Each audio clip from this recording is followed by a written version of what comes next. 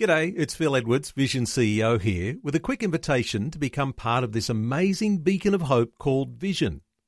Together we can put our love into action to help people of all kinds build or rebuild their lives on the truth of God. Please consider the part you can play during our upcoming Visionathon appeal, remembering that it's your support that makes Vision possible, including this podcast. Want to win in life's challenges? To know the will of God and have more passion for Him? Practical help right now with Tak Bhana and Running with Fire. Thanks for joining me this week, and I want to look at what I think may be quite an intriguing topic for many of us, and not one I've heard many messages on. I'm sure there have been some, and probably very, very good ones, but not ones that I've heard. I want to look this week at the mystery of unanswered prayer.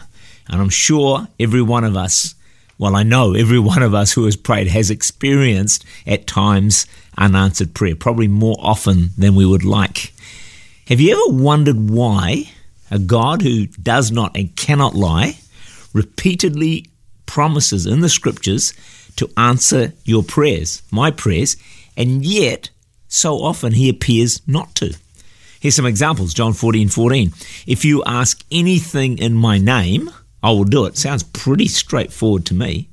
John 16 verse 24. Ask and you will receive, that your joy may be full.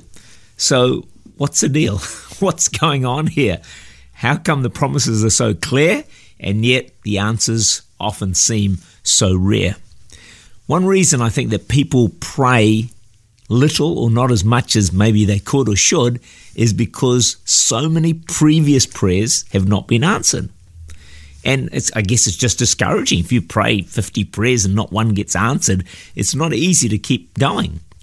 Imagine the other side, if every prayer was answered, or even just 50% of your prayers were answered, most of us would pray a whole lot more.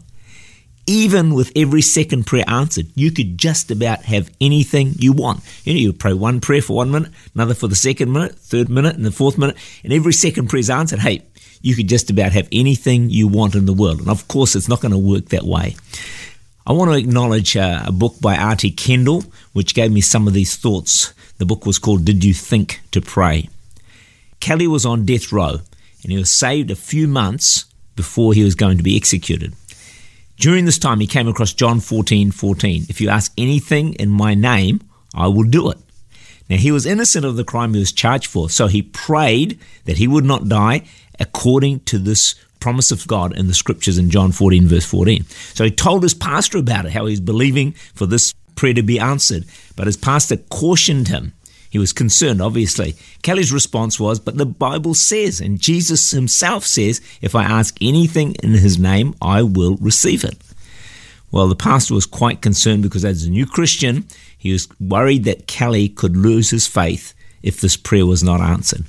But every time he visited Kelly was on his knees with the Bible opened at, guess where? Yep, John 14, verse 14. If you ask anything in my name, I will do it. He was so determined to have that prayer answered. I guess it's the zeal of a new Christian too, isn't it, sometimes?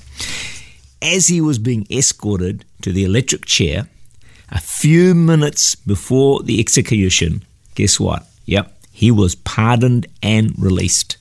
As a result of that, he became an evangelist, and he's told his story everywhere he went, and no doubt people loved it, clapped and cheered and thought, man, this is awesome. And it's true. Sometimes God will come through and answer a prayer like that in a miraculous way. But we know through experience that prayer doesn't always work that way for everyone. If it did, maybe the whole world would become Christians because they'd think, man, all I've got to do is pray for whatever I want. God's going to answer me. Hey, I can have whatever I want in life. It just doesn't work that way. No doubt, my guess is Kelly soon discovered that every prayer is not answered in the way that prayer was dramatically answered. With unanswered prayer, what I've found is this, that people can often feel that God has betrayed them or that God has let them down, especially if it's something that is a desperate need. Maybe they're hurting immensely or going through just a crisis of crises, and they know that God can help them. They know God could sort the situation out for them, but He doesn't. and it's a mystery to them. They're thinking, God, I know you love me. I know you've got all power. How come you're not coming through for me? How come you're not answering this prayer? It would be so easy for you, Lord, to help me in this situation. So people can feel betrayed by God. They can feel let down by God. Some people, as a result, will even turn away from following God. I pray that you will never be one to do that.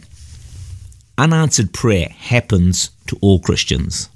Here's a scripture in 2 Corinthians 12, verse 8. The Apostle Paul, of all people, the great Apostle Paul, concerning this thing, I pleaded with the Lord 3 times that it might depart from me. This is a thorn in the flesh that Paul has. We're not entirely sure what that was, but obviously it troubled him, it bothered him, it really afflicted him, and so he pleaded, it's a strong word, with God 3 times that it might depart from him. Well, Paul, we know, as one of the greatest apostles in Scripture, experienced unanswered prayer. God did not resolve the situation as Paul requested. So how do we explain the mystery of unanswered prayer? I'm going to try and answer that for you during the course of the remainder of this week. So stay tuned. Tak Bhana is the Senior Pastor of Church Unlimited in Auckland, New Zealand. For more information, to make contact or to listen again, look for Running with Fire at our website vision.org.au.